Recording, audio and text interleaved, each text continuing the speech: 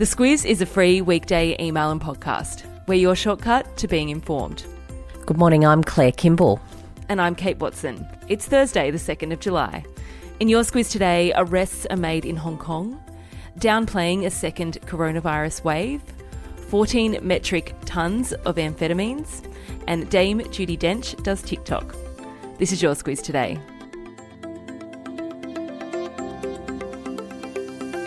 Claire, police in Hong Kong have made their first arrests under a controversial new security law imposed on Hong Kongers by China's central government. We spoke about this law yesterday. It's been dubbed an anti-protest law, and to put it plainly, if you're taking part in pro-independence activities in any way, you're in violation of this new law. That's right, and 9 people have been arrested since yesterday afternoon. More than 300 people have been detained. The first person to be arrested under the law was a man carrying a Hong Kong independence flag. It was a development that was marked by Hong Kong's police on Twitter. And speaking of marked, yesterday marked 23 years since Hong Kong was handed over from the British to China, with an agreement that Hong Kong would operate under a one country, two systems framework that's designed to ensure Hong Kong would have a high degree of autonomy.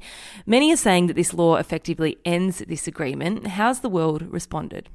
Everyone was really looking to the UK for their reaction, given it was their territory that they handed to the Chinese.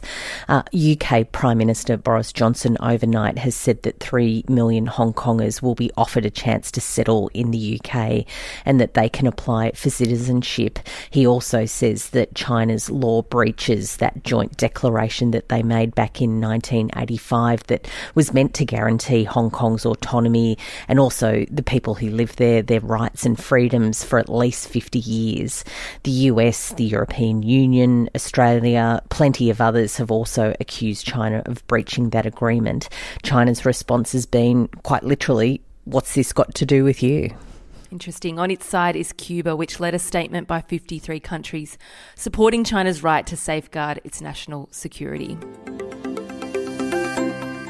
Back here, and Victoria yesterday recorded 73 new cases of COVID-19. That's the biggest single-day increase in community transmission since the start of the pandemic here in Australia.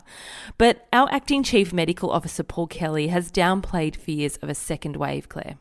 He said to media yesterday, we're getting into the semantics of things about whether it's a second wave or a second peak or whether it's a second anything at all. But what he says is that there will be clusters of cases, that the key is to getting onto it hard and early, and that's what's happening in Melbourne, he says.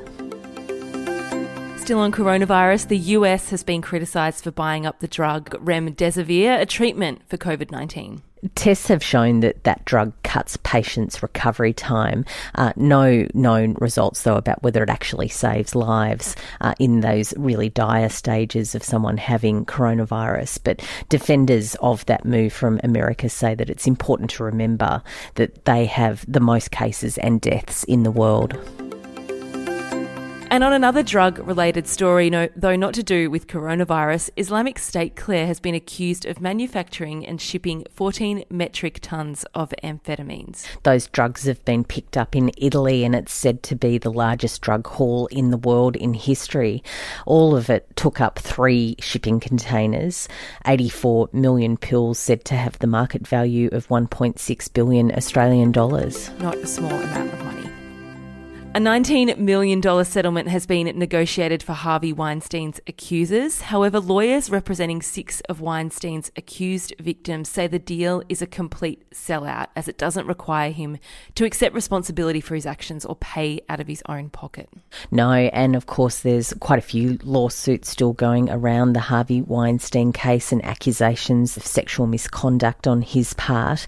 That lawsuit has been going on for a long time, and there have been issues, of course, around exactly what accountability would look like. So it wasn't particularly surprising that the victims that are included in that lawsuit were disappointed by that result, even if it does give them access to compensation. Harvey Weinstein's currently serving 23 years in prison, and he still faces, as you say, further sexual assault charges in Los Angeles, all of which he denies. It's a new month, Claire, which means a new set of property data. How are property prices, up or down? Down across the country, looks like home prices have fallen by 0.7%. It's a bit milder than people were expecting, and when you back it into the May result, it's certainly a lot more mild than analysts were thinking we were heading towards. But there is some choppy waters ahead, and that's because when we get to government stimulus packages being taken away and also the banks removing that allowance to defer your mortgage repayments, things could get a bit tough later in the year. And scientists may have just discovered a quick and easy solution for those of us with poor eyesight. Stare into a red light, and not just any old red light. Yeah. But it has to be set to a very specific wavelength. And what researchers have found that if you do that, it stimulates the mitochondria, which is sort of like the battery in your cells, and that generates some really good results in terms of getting vision back, and also could have other applications, they think, for diseases like Parkinson's disease and diabetes. The scramble every morning to find my glasses in the dark is very real, so this is an encouraging one for me, and I'm sure many others listening. A message now from our podcast partner, Australian Mushrooms. There are plenty of health benefits to adding mushrooms to your diet, and then there's the convenience factor. Not only are mushrooms in season all year round, they last at least a week when they're stored in a brown paper bag in the fridge. So add some to your trolley next time you're at the shops, then head to australianmushrooms.com.au/recipes.